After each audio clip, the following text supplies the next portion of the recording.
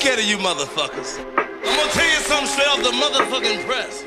I ain't coming for no foolishness. And I'm blessed. You don't understand. I ain't scared of you motherfuckers.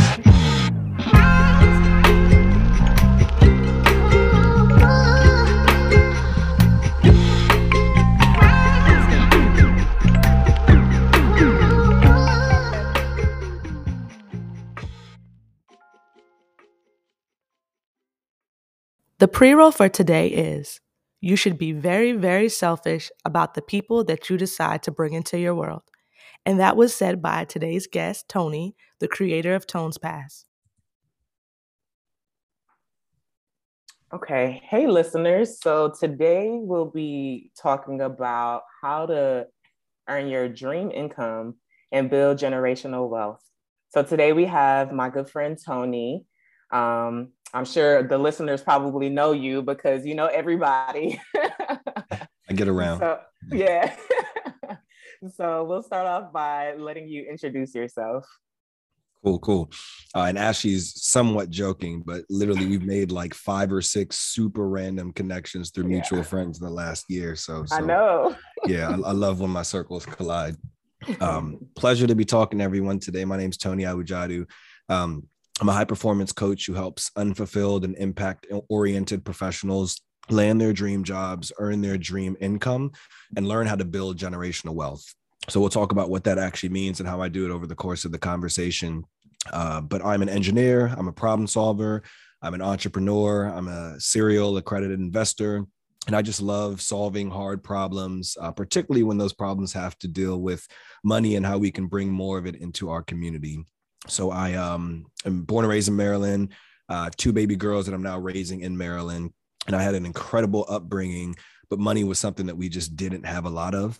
And I learned how to make it work and hold on to what I had, but I never really learned growing up how to make more of it outside of just getting a good job.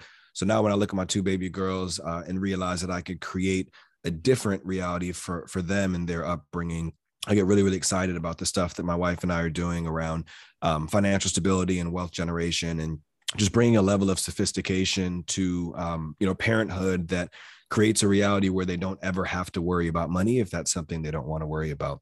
Yes. So excited to be talking about all the things that you all will be teeing up over the course of the conversation. And honestly, just thrilled to be here today. Yes, thank you, we're Tony. Thrilled to have you. Yeah. So let's hop into that first question on the topic of getting your dream income. So when is the right time, you believe, to start negotiations in regard to salary? Yeah, really, really good question. So I work through my business with a lot of clients who are trying to land their dream jobs. A lot of people come to me burnt out, underpaid, under-recognized, feeling like they're just buried in their organizations and aren't in control of their professional success. And I tell them that it starts from the minute they come to me. So even if you haven't even submitted an application somewhere, the negotiation starts internally. If you can't look in the mirror and say, I'm worth 150K, I'm worth 175K, I'm worth 225K, you're going to lose that battle. So I really encourage people before they even put themselves on the market. And even if you're currently gainfully employed and are happy with things, like you should have a very honest conversation around, how much you are worth based on the value you bring to your organization, the skills and expertise that you have, and frankly, the needs that you have. We all have different needs, and it's okay to go to your employer and say, hey, I demand a little bit more because this is my situation. And if you want to retain me, it's what you got to do. Mm-hmm. So I'd say the negotiation starts now for all of us. Mm-hmm. And we all should just live in a world that says, here's how much my time is worth. Because while we shouldn't be trading our time for our money, the fact of the matter is, as long as you are an employee of an organization, you are trading your time for your money. Absolutely. So you should know exactly what your ideal salary is before you go into any, job identification or application processes. Yep, agreed. Okay, so then the next question is, what are the benefits of calculating tax withholding amounts? Yeah, so I think about taxes as the biggest expense that we all have. I generally ask new clients, what's your biggest expense? People will say their mortgage or their rent or their car. And car note, some people, if they're bougie, will say their Fendi purse budget. But the biggest expense that most of us have is actually taxes. Yeah. And we don't often see it because if you're sophisticated enough, it's coming out of your paycheck before you even touch it. But for most of us, somewhere between 20 and 30, 35% of all of our income, so 30 something cents of every single dollar goes to the federal government. So it is your biggest expense. And I think the way that you should manage expenses is understanding, when they come, how much how much is, being taken out, and what you need to do to kind of adjust for that in terms of other expenses, liabilities, and sources of income you have. So the benefits in understanding your withholding is that you get to take this really, really large expense and understand how that's going to have implications on your budget, on your living every single month. Now, some people don't like withholding taxes because they want to retain all the money they can and take care of it, during tax season. That is perfectly fine. That's actually a more financially accretive thing to do, because when you do withholdings, you're basically loaning the federal government money with no interest coming back to you. So it makes it easy, but it's a risk to not pay the federal government the money that they want and then have to shell all that out on the back end. So it's really personal preference deciding how you do it. But the benefit in at least understanding how much you want to withhold from your paycheck is that you can take that expense and you can kind of, peanut butter smear it across the year and know exactly how much you'll be expected to pay without having a lump sum towards the end of the year. Yeah, agreed. Great. Okay, so then next question, you kind of touched on it, honestly, in your answer to that one. But I've heard people say that tax refunds are actually a bad thing, right? Everybody gets excited when they get this healthy tax refund check. But I've heard a lot of professionals say that they're bad. So do you agree with that sentiment that they're not actually a positive thing? And if so, why is that? Yeah, I mean, so I'm a capitalist and I'm a United States citizen and I take pride in my country.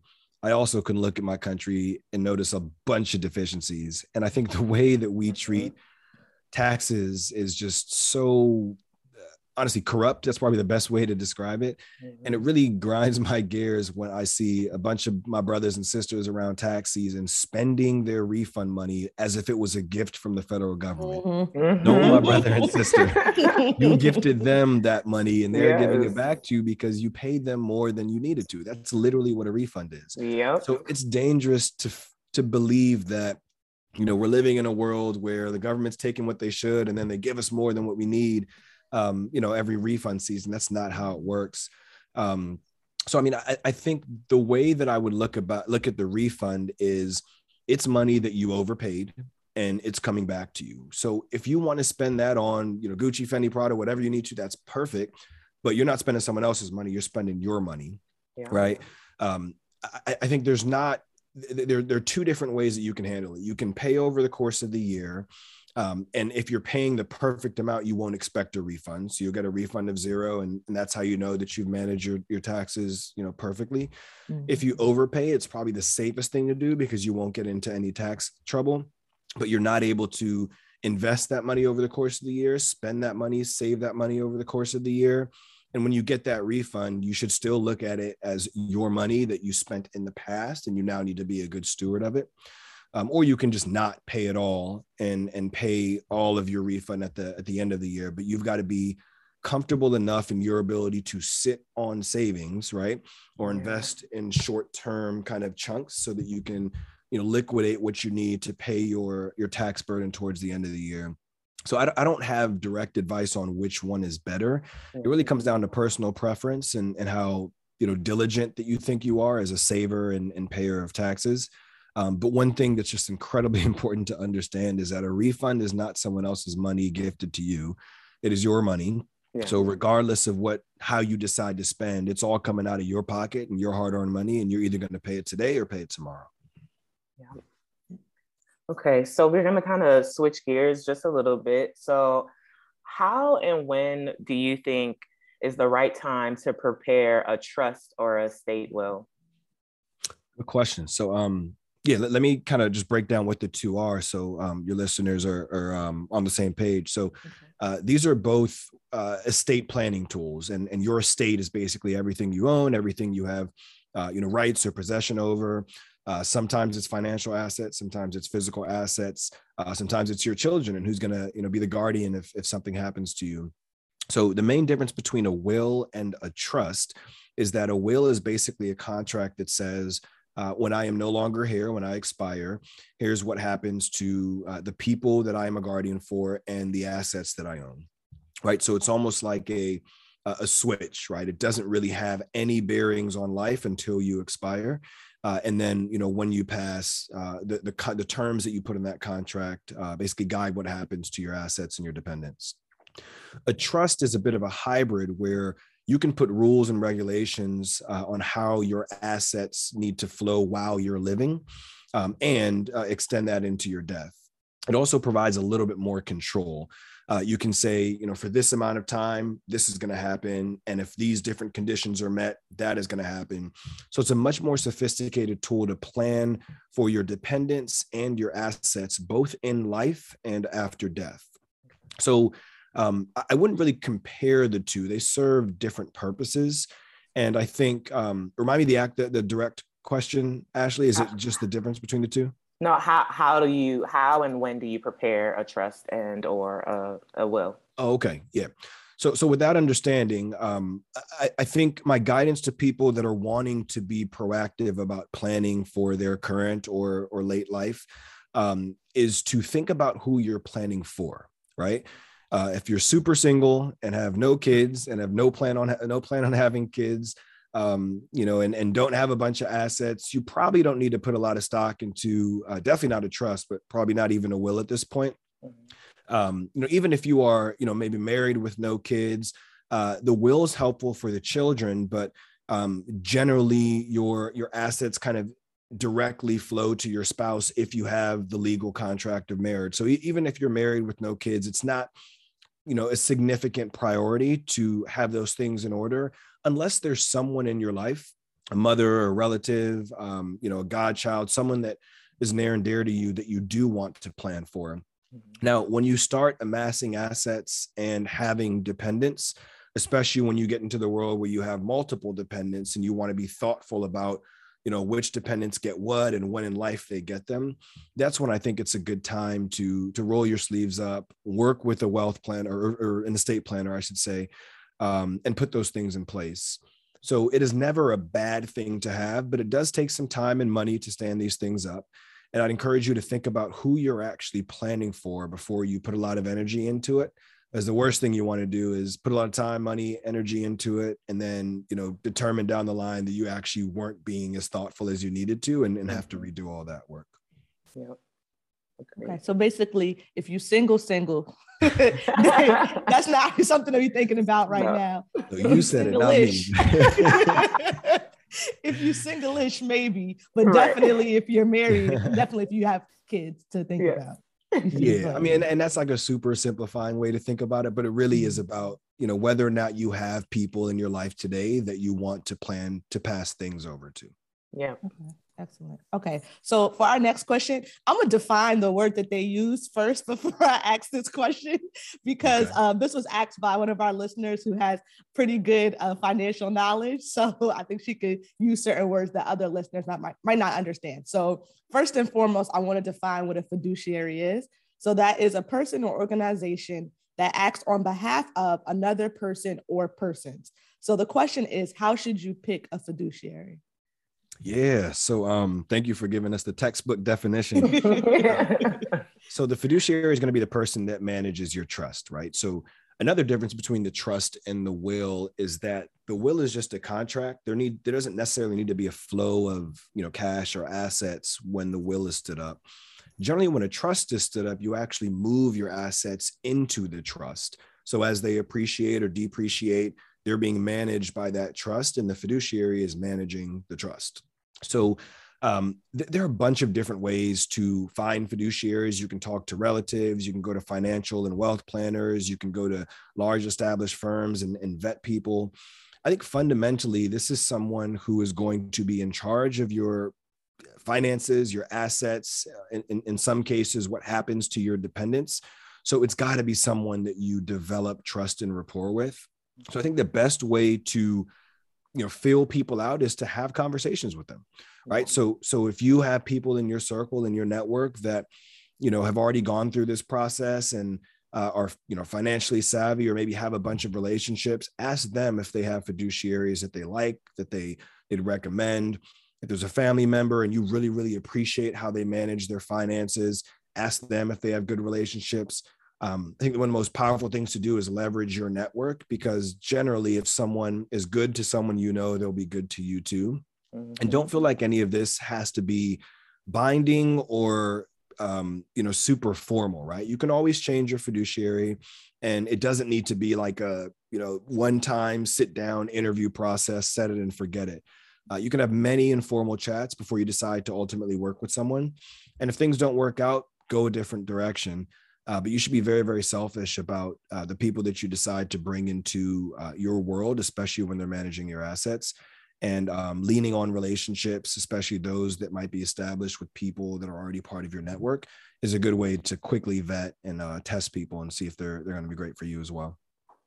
I just wanted to say real quick, that was a word right there when you said, be very careful and selective about who you allow into your world. Listen, I was about to start shouting because that's a word right there. It is. It's real. Yep. And definitely leveraging your network. I think that's a really big thing. People be forgetting. I'm like, everybody in my circle is doing something. I know somebody's going to know someone. Yeah. Yeah. So true. So the next question is, how do you transfer personal assets into a business or a trust? Yeah. So I'll be honest, I don't know that there's I don't know that I have the textbook answer here, but there are a few ways that I might think about it. So when you're starting a business, you have the opportunity to take ownership over assets, which then you can incorporate into your taxes. You can move liability away from yourself into the business. So the business owning things can protect you from a liability standpoint. It can actually be beneficial from a tax standpoint, because there's generally more that you can file taxes for when you're running an operation than yourself. So a few different ways that you might do it are by selling those things, right? Well, it's one option. So if I own a car and I also own a business and I want to leverage that car for the business, I could sell myself the car, sell the business the car. So the business would write me a check for $15,000 if that's how much the car is worth. And now the business owns the car and also all the liability and the ability to file taxes on that car. So that's one way. There could be an actual transaction. Another way is ensuring that the business expenses flow, or the expenses flow through the business. So let's say I have a Verizon bill that previously was in my name. I can't sell that bill to my business, but I can say, hey, if I want the business to own all of the things involved around all these various services, including Verizon, the business can take ownership over that bill and would be the person or the entity in that case paying for that service. So you can establish credit in that way too. When you put service accounts in the name of your business and you're paying for them on a regular basis, you can start building up business credit as well. Honestly, outside of that, I can't think of many other ways that you might want to, move assets into the business, but I honestly wouldn't overcomplicate it. Once you get to a certain level of business, you're going to want to have your T's crossed and I's dotted. But, for the listeners that are maybe just starting and starting their first businesses, and maybe you're a sole proprietorship where it's just you and you're not employing tons of people, I would say keep it simple. You actually don't even need to structurally separate the business from you. For example, with my business, Tones Pass, I file all of my business taxes through my personal taxes. And I'm able to do that because I don't have any full-time employees and all of my expenses just flow through the business. So keep it simple. Don't overcomplicate your life. Another thing that I'll say, and I'll caveat this by saying this is not tax or legal advice, and I do not want the IRS coming after me, but there are there's a tax burden every single time you transact, right? So if you're selling something to a business, you owe the federal government something for that. Mm-hmm. So, if you're trying to do the right thing by putting all the assets in the business name and you're making all these transactions and then reporting it to the federal government, they're going to come back and say, oh, you had a bunch of business activity. Where's our money? Where's that money? So not encouraging your listeners to hide expenses from the federal government. You should be very careful about, when it's worth it to do some of those transactions. Okay, perfect. And then the next question we had was, is there anything else you want to touch on in regards to income before we go into the questions our listeners submitted about generational wealth? Well, I'm excited about generational wealth, so I'll keep my response here short. And sorry, my printer just went off, so you're gonna hear some background noise. No problem. No worries. No, I think I would. A lot of people are kind of striving towards financial independence, which basically means, I'm in charge of my own finances. I'm not dependent on anyone. I'm not like living check to check. I'm free. I'm liberated. Cutting your cost is a way to do that, right? Being like diligent about your savings is a way to do that. But honestly, the best way to become financially free is to increase your earnings, right? And it's also the most fun way. Like no one wants to, not go to that Burna Boy concert, which I just spent like $600 for because it doesn't fit with their entertainment budget. If we all have an opportunity to make more money, we should do that. How do you make more money? You can get a second job. I know a lot of people working 2-3 jobs. It's tough, but it's possible. You can go to your current job and ask for more bread. Tough, but possible. You can diversify your sources of income. There's passive income, more active income, like, real estate or just, trading and various ways of investing. You can start a business. You can maybe contract or freelance for people. But be very, very thoughtful about how you can bring more earnings into your life, more income into your life, even if it's not in the traditional sense through your 9-to-5. And I think that is going to put you on a much smoother and faster path to financial freedom than any cost cutting or saving measures will do. So really excited to be talking about generational wealth. Let's get there. But I also want your listeners to be thinking about diversifying their income and finding more creative ways to bring money in. Yeah. Agreed. Okay, so then we go into the generational wealth section, right? So what is considered generational wealth? Yeah, I'm glad you asked this question because I use the phrase a lot. I don't think I've ever defined it for folks.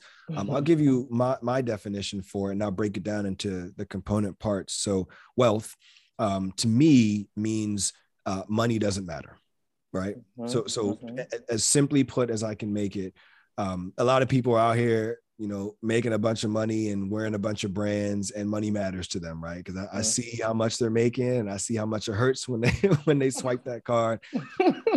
So to me, wealth means money is just a concept at that point. You have tons of it, and you have enough of it that you don't really you move around life in a way that whatever you need, you can spend it. And it doesn't really impact the amount of money that you have or need, because it's making so much more of itself that, the day-to-day expenses just don't really matter anymore. Generational means it's beyond this generation. A lot of people get to that level in their lives and then don't set up structures to pass it on to their children and their children's children. And that's where wealth just becomes wealth and not generational wealth. But then you got, families like the Rockefeller family and the Walton family, where literally no one who bears their name will ever, ever, ever have to worry about money. And they've set up institutions to ensure that generations of people never have to worry about money. So putting those two things together, generational wealth is ensuring that everybody that comes after you never has to worry about money. And that's a mission that I have for my life, my children, and their children. Me too. Shoot, I want that. You already got that, Goose. Money in the thing. Here you go. Nah, y'all don't listen to her. All right. The next listener question that we have on the topic of generational wealth is, do you feel it's advisable to hire a wealth manager? Yeah, I mean, at some point, I would say, so I don't have a wealth manager. I also don't consider myself wealthy. Definitely consider myself rich and well off, and I'm earning a lot of money. I'm also spending a lot of money, and money matters to me. So I think wealth management becomes more of an imperative when you're making more money than you, the individual, are able to manage. And that's a very personal thing, right? Some people make, tons of money and, can manage all of it because they're financially savvy and they have a lot of time and they're interested and passionate about those things. And they don't need a wealth manager. Some people make, decent amount of money, but are so spread thin that they need someone to manage your money and they should get a wealth manager a little bit early. So it really comes down to who you are, how much money you're making, and, whether or not you feel like you independently have the resources to manage it. So if you are at the point where there are kind of various levels of stability, right? The first level is, do you have a budget? Like, do you have a functional budget? Do you know how much you're making every month? Are you managing your expenses? And are you on some plan that's sustainable, right? If you haven't checked that box, you should not have a wealth manager. The next is, are you actively investing in what I call your secure investments? That's things like your 401k and life insurance and 529 if you have kiddos and IRAs. If you're not doing those things, you probably shouldn't go to a wealth manager, because while they can do that stuff, it's fairly simple. And you're not going to get all the value by paying those people to do those fairly, simple things. So that's the second thing you should check. Third is, have you, toyed around or played around with investing? Like, have you actually gone on the market and seen how managing your own wealth works? Some people first need to figure out if they can do it on their own before they go out and get expertise. So if you haven't yet started looking into stocks and bonds and real estate and crypto, you should spend some time exploring those things so you independently can get sophisticated enough and savvy enough to invest on your own before you go out to a wealth manager. And then the fourth level, I'd say, is, do you have enough assets under management to make it worth it for your manager and worth it for you? There's many different ways that wealth managers charge for their services, but they will get paid for their services. Mm-hmm. And, if you're investing $1,000 a year, probably not going to get the best service from a wealth manager, because they're probably going to be making a few bucks a year on that.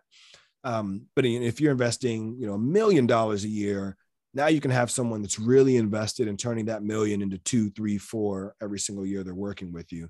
And it makes the value of the relationship that much better. So I would say kind of think through those levels. And at every level, you should be asking, do I need help? Do I need help? Do I need help? And you can get a financial planner before you get a wealth manager, right? So there's different forms of help. You can get a financial coach before you get a financial planner or a wealth manager. There's different levels and types of help, but think about where you are and also what type of support you need before you jump into wealth management. Okay. All right. So then the next question is, how can we be more realistic when creating a timely emergency fund?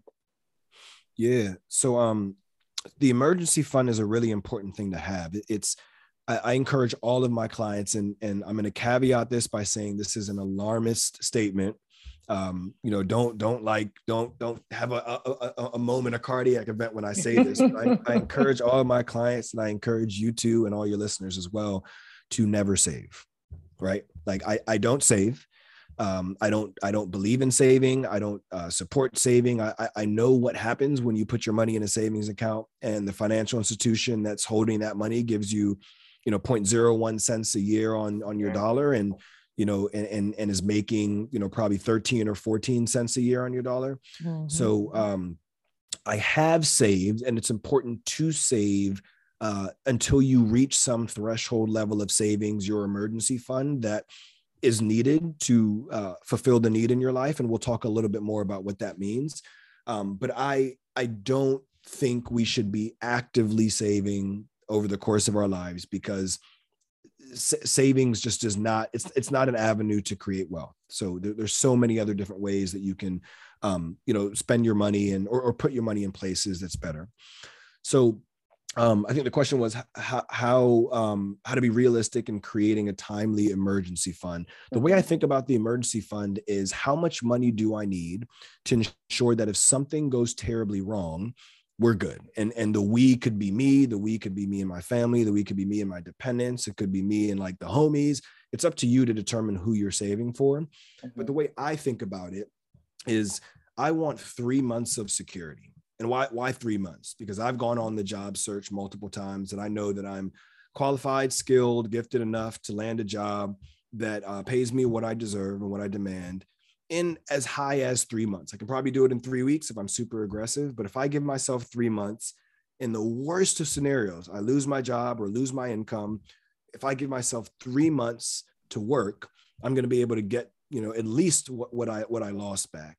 Mm-hmm. So the 3 months of emergency savings covers my expenses, right? It's not my income. So my emergency fund is actually less than 3 months of my income. It's just the mandatory things. If I shut down investing, if I shut down discretionary spending and just focus on the mandatory expenses and liabilities that I have, multiply that by 3 months, that's how much I need to be saving, because in the event that something happens with my income, I need that stability.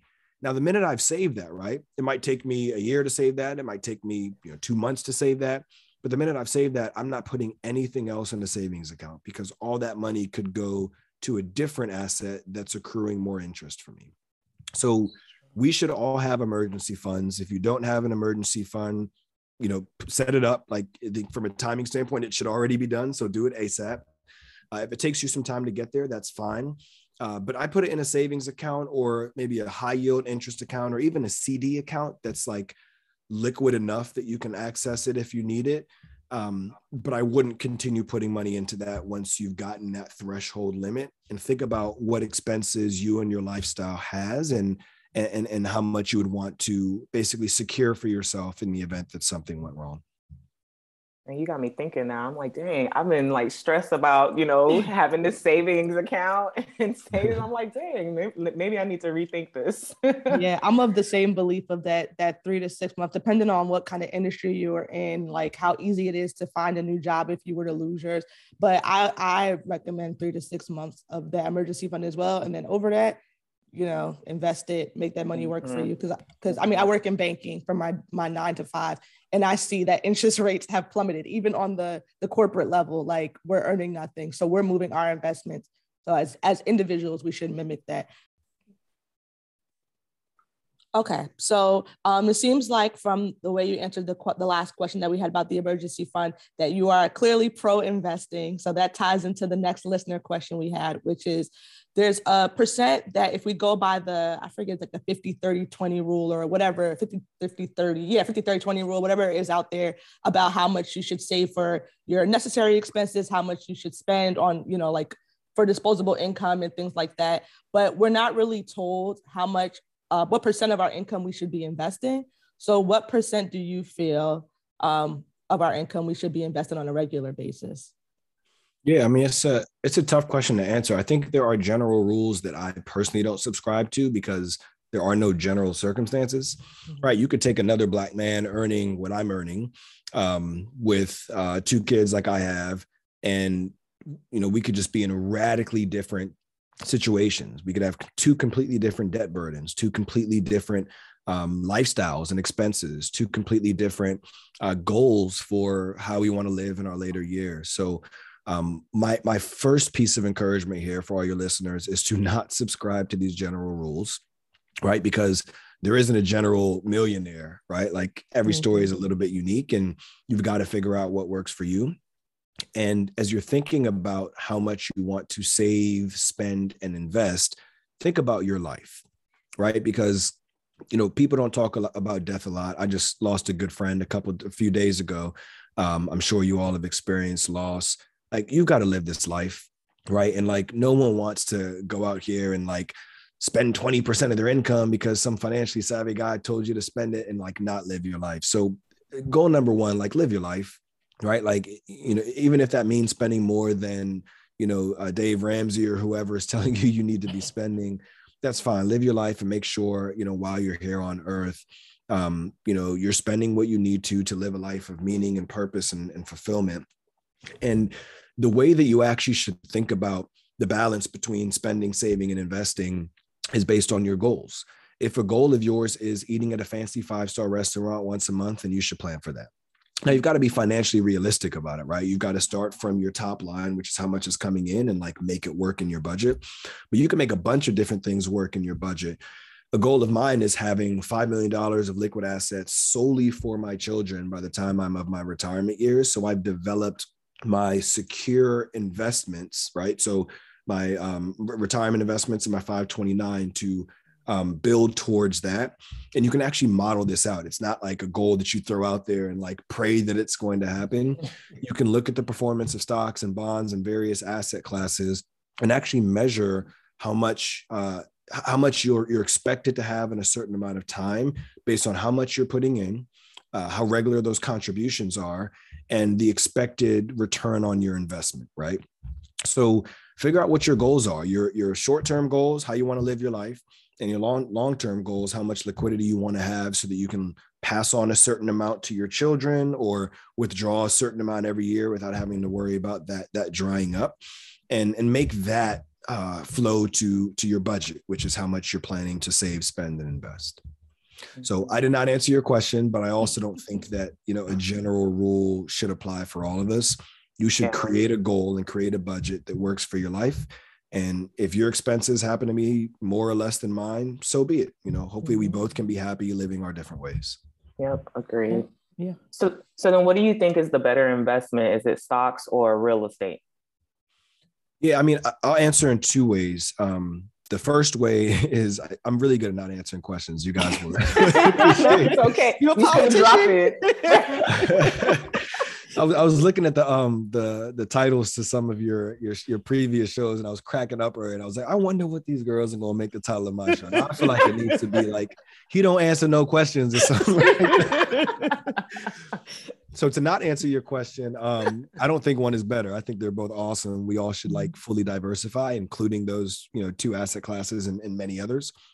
If I'm being honest, I think real estate is the only real asset class. Like almost everything else, including dollars, goes away.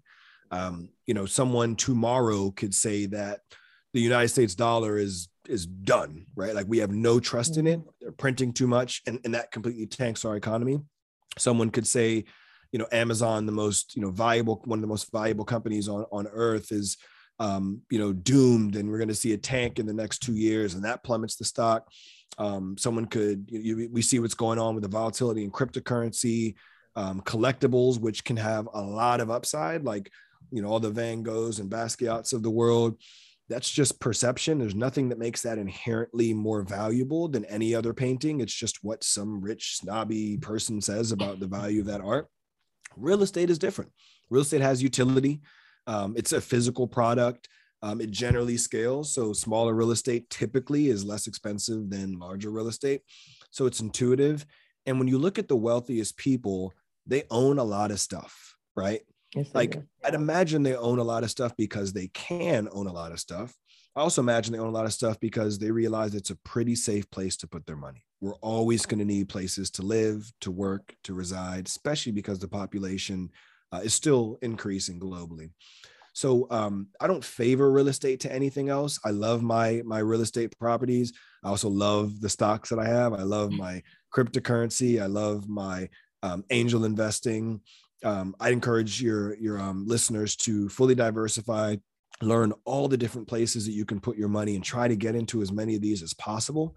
But if I had to choose one for, long-term wealth generation and transfer, I think real estate is one of the most stable and secure asset classes, and would encourage us to at least own our own homes, and if possible, other properties after that. Okay. So it seems like from how you answered that question that you really value real estate, although like you said, a diverse portfolio is most important. But a question that we received is, what is the quickest appreciating asset that you can have in your portfolio? So can you speak to that? Yeah. Quickest appreciating asset. There isn't really he don't answer no questions. I'm sorry. I'm sitting here like, yo, can I give these people an honest answer? I think the issue is like these are hard, challenging, complex questions, and there really isn't one way to get to the bag. So, I mean, I've had some pretty quick appreciating assets where I struck gold. There's a property we got in Atlanta, as an example, that was right on the belt line. And literally months after we closed on the property, before we put $1 into rehabs, there's a huge development like in the community, and property values went up like 30%. So we made something like $70,000 like in weeks just by that happening. Yeah, it was pretty dope. So, I mean, that was a pretty quickly appreciating asset, but we didn't plan for that. And it was a little bit of like, luck and fortune. And I'd be lying if I said, if you find property in Atlanta on the Beltline, it's going to increase, 30% in value just like that. So, I mean, there are asset classes that are more volatile. If you look at what's going on with cryptocurrency as an example, you'll see a lot of swings up and a lot of swings down. If you look at people who trade options, right? If you have some level of sophistication to be able to read charts and know when certain movements are going to happen, or you have information that suggests that certain companies are making certain types of plays, you can bet on the market and catch a nice up or down tick. I think that kind of blurs the line between gambling and investing, and I stay away from it personally. There are ways to make money quickly, but anything that appreciates quickly has the risk of depreciating quickly. And you've got to understand that it's not all upside. So if you're looking for a quick buck, I would suggest that you look for more conservatism. So, you might not double your money in a year, but maybe you could do a 5 or 10% increase on your investment in a year. If you're doing that, then, or if you're okay with that, then there's a bunch of different ways you can do that on or off the market. If you're looking for high upside and quick upside, tread lightly, because where there's high upside, there's probably high downside too. Yeah. So are there any passive income options that you recommend? Yeah. So I got into what I call debt financing a few years ago. And basically, so just to add some more education here, there are two main ways you can make money by investing. One is called equity and one is called debt. Equity is ownership. So all stocks are equity. Bonds are debt. All stocks are equity. If you own, currency, that's equity. If you own real estate or, some other form of collectibles, that's equity.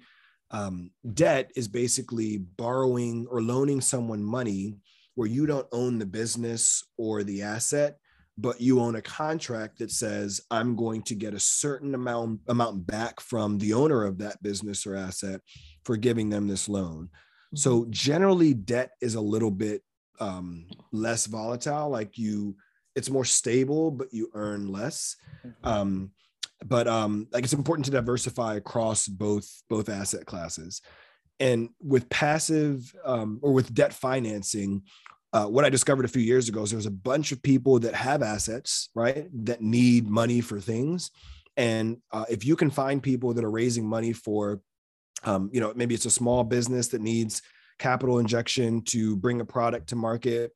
My favorite thing to do is investing with our real estate developer in Philadelphia.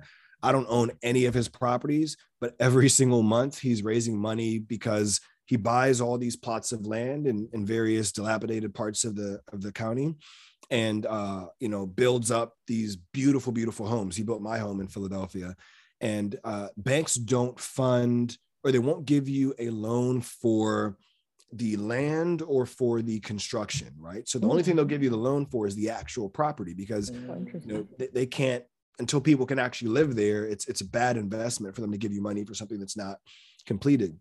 So all these developers basically need to bootstrap their own operations or work with very, very sophisticated banks, or sophisticated, very risk tolerant banks, or, high net worth individuals that are sitting on a bunch of capital and are able to give them loans. So if you can tap into someone like that, a developer or someone with a small business that isn't wanting to give away part of their equity, that's this side of things, the first thing I teed up, but wants some short-term capital so they can get to their finish line and is willing to give you, a debt note, you can make some decent money passively off that.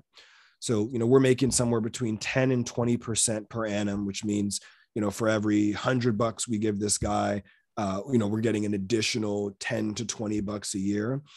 Doesn't seem like a bunch of money, but if you do that passively for years, in a pretty, continuous fashion, you can see how, the money can add up pretty quickly. So yeah, that's probably my favorite passive tool.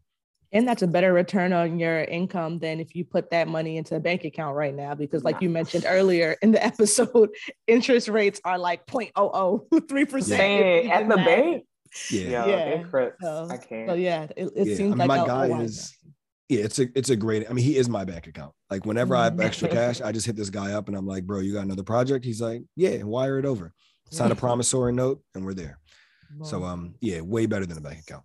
Yeah. For sure. Okay, so earlier you touched on 529, which is like a college savings plan, but we had a listener ask, what are some ways that you can recommend investing for children? So kind of setting your kids up from now to be able to have that generational wealth. Yeah. So 529 for sure, especially if you're in a state that does a match or, you know, the tax benefit. Well, most states have the tax benefit, meaning all the money you put into the 529 is basically tax exempt. My state, Maryland, or our state, Maryland, has for under a certain income level, a match where they'll give a certain amount of money basically for free. And you can basically like, you know, make money off of just investing in the 529. So it's a good thing to have, even if you don't max it out or put tons of money into it. Everyone should, if you have kids, consider doing the 529. One hack that I just learned, which I'm still figuring out, I haven't set this up for the girls yet, but it's like on my list for 22, is actually starting an IRA for your kids. So IRAs are individual retirement accounts. And they're, sorry, not IRA, Roth IRA. Roth IRA, exactly. So they're tax exempt individual retirement accounts, and they're traditionally used for people who are of working age. So you can put a certain amount, up to a certain amount, and it's tax exempt, meaning you won't get taxed on it, and it grows tax free, and that's money you can use in your retirement year. So the issue is you can't touch it until you've retired, but it's there. Federal government can't take any money from it, and it grows tax free. Now, you can open up Roth IRAs for your kids, and you can pay them as if they are your employees. So if you employ your kids, it's awesome. If you employ your kids to work for your business, you got to have a business to do it. I think you can pay them up to $12,000 per kid per year. So for me, I got 2 kids. That's $24,000 that I could pay my kid. Now, since I'm paying them into a Roth IRA, it's tax exempt, meaning I'm taking $24,000 and just slicing that off my income and saying, Uncle Sam, you can't have it. Now I'm giving that $24,000 to my 2 kiddos, and since it's in their Roth IRAs, they grow tax free. So once it's in that account, you can do whatever you want with it, right? You can buy real estate, you can buy stocks, bonds, mutual funds. So you can invest it as if you're investing, you know, any other traditional retirement account. So you can get access to most of the wealth generating vehicles that are available on all those markets. Even within the Roth IRA for the kiddos. So you're benefiting in like so many different ways. And I think that's a really, really cool thing for new parents to think about. Yeah, that's good. See, you done dropped a lot of knowledge for our listeners and for us today. So what are some resources you would recommend for learning about building generational wealth? Ooh, all right. Is this like the point in the show when I can like, you know, push my own agenda a little bit? Well, that's the next question we have. The next question. You can tie in the next question Okay. with this one. So if these resources are your own, plug them. Yeah, for sure. Yeah. So, I mean, I'll say a few things. One is, this isn't a resource, but it's kind of like a philosophy. Like being intellectually curious about things and inserting yourself into communities where other people are curious about the same things. Yeah. I think together it almost ensures that you get the access and exposure that you need to learn something in order to do something. So I'm in a bunch of, you know, group me's, WhatsApps, Facebook groups, email threads, like so many different communities of people who simply had questions, right? Like no one came to these communities as experts. It was just like, I'm trying to figure out how to like trade. And then months later, we've all kind of developed expertise together. So my favorite resource is actually the communities that I'm part of, with people who understand my unique experience in life and are kind of developing expertise and sharing opportunities with each other. So whether it be friends, family members, or something you search online, like find a group of people who are, you know, curious about the things that you're curious about and learn from and with them. I also like podcasting. So I used to be a big reader in my adult life. I can't will myself to sit down and like flip pages of a book. So generally when I'm working out or commuting to work, I'll pop in a podcast and learn that way. My favorite financial podcasts are I'd say Earn Your Leisure. Two brothers from New York that have done a really, really cool kind of amalgamation between financial literacy and hip hop in a way that just like did not exist before. And, you know, they bring in some of our hip hop moguls and leaders in the Black community to talk about like very, very complex financial things and plays in a very simple way. So I love Earn Your Leisure. I love Bigger Pockets. It's an investing podcast that talks about all the different ways that you can invest your money. My favorite episodes are about real estate, and they have a podcast on the BRRRR method, BRRRR, which is buy, rehab, rent, refinance, and repeat. But it's a way to, going back to real estate as an asset class, it's a way to amass a significant number of properties in a short amount of time. And if you listen to that particular podcast, I don't remember the episode number, but if you search Bigger Pockets, the BRRRR podcast, I think you'll find that just incredibly enlightening, and hopefully you'll find more episodes that do the same for you. So I love Bigger Pockets, excuse me. And then any other podcasts that I just might come across, or people might send to me that seem interesting, I'll at least give it a shot and listen to it on 2x until I decide I want to listen a little bit more intently, and I'll slow it down. But podcast is a really, really cool and low lift way for me to get the knowledge I need. The few like selfish things that I'll say are, we recently, we being me and my Georgia Tech classmates, recently started an investment group called Cascades Ventures Group. It is awesome, and it will be awesome. And we're going to be bringing a lot of really, really cool opportunities to our community. But the mission is to build the next generation of investors and entrepreneurs. And we several years ago came together and just started like sharing our experiences in investing, and realized that all of us had done tons of different things, traditional stuff like stocks and bonds, non-traditional things like angel investing and venture capital, starting businesses, advising businesses, selling businesses. And we realized that our experiences were a little bit unique when we compare them to many of our peers. So what this investment group is part education, part access, and part ownership. The education is really rolling our sleeves up and, coaching the heck out of folks that are part of the network, and letting them know kind of how we built what we built and how they can as well. So leaving all the investors feeling empowered to kind of, implement their own investment strategies. Access is bringing deals to the network. So we'll be bringing angel deals, real estate deals, passive debt deals, some that we are participating in, some that we're just passing through. So people who don't have access to some of the cool things that we've done are able to get it through the network. And then the third is ownership. We'll be providing opportunities to co-invest with the Cascades team through, syndicates, or maybe even like sub LLCs, where we're starting businesses to invest in other businesses so that we all can own the things that we're investing in, all aligned to our thesis of bridging the health, wealth, and digital divides in the Black community. And then last thing I'll say is my own business, Tones Professional Advisory Solutions and Services. I've been coaching now for 2 years. I've been loving it. While we started this conversation with landing your dream job and earning your dream income, what I'm really passionate about is helping people build generational wealth. That to me is kind of like the stepping stone. You've got to get that dream income and then figure out what to do with your money.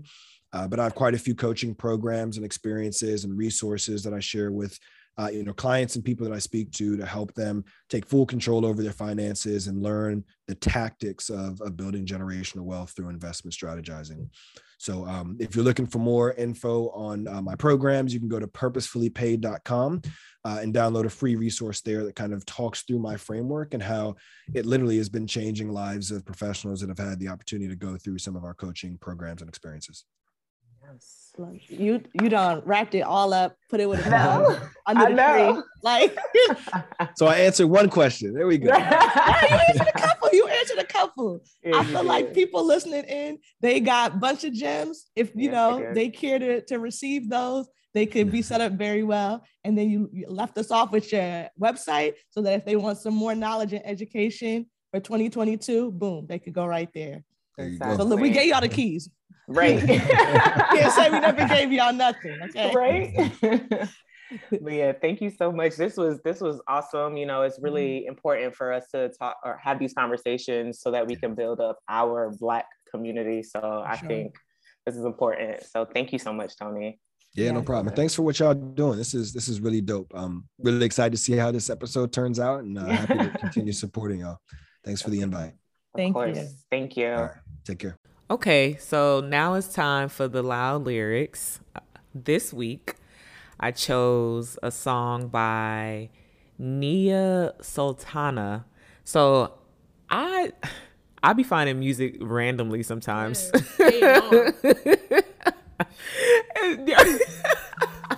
But the name of the song is Ambience.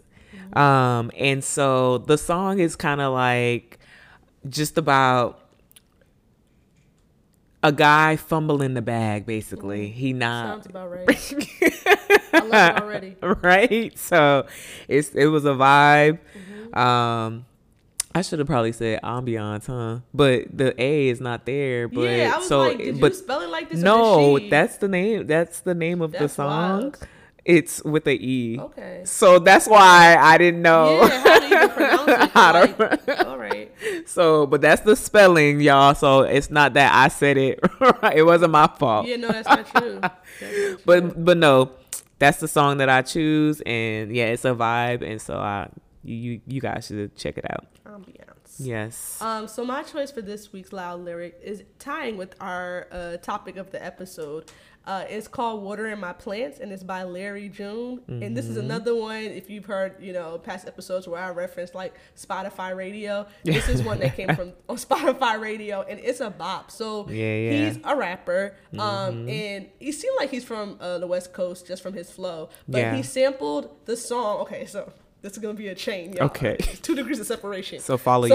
Okay. So Mary J. Blige, like one of her first like singles, her biggest singles was My Life. And so that song, she samples this like older song, My Life in the Sunshine or something like, I think it's called Sunshine. And so he samples that song as well on Watering My Plants.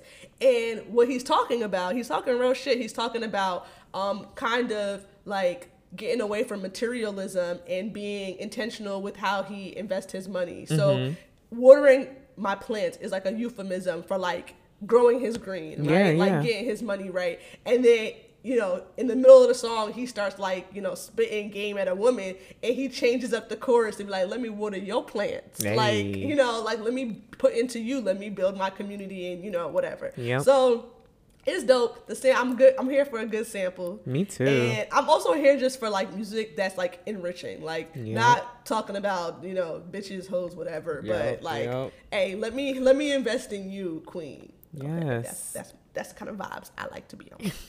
The positive. Yes.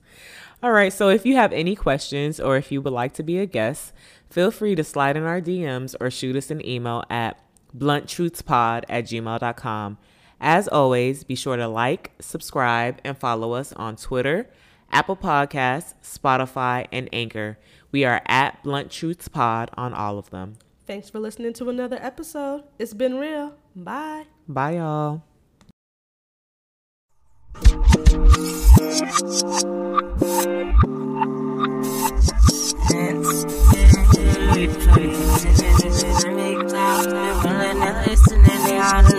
Live for the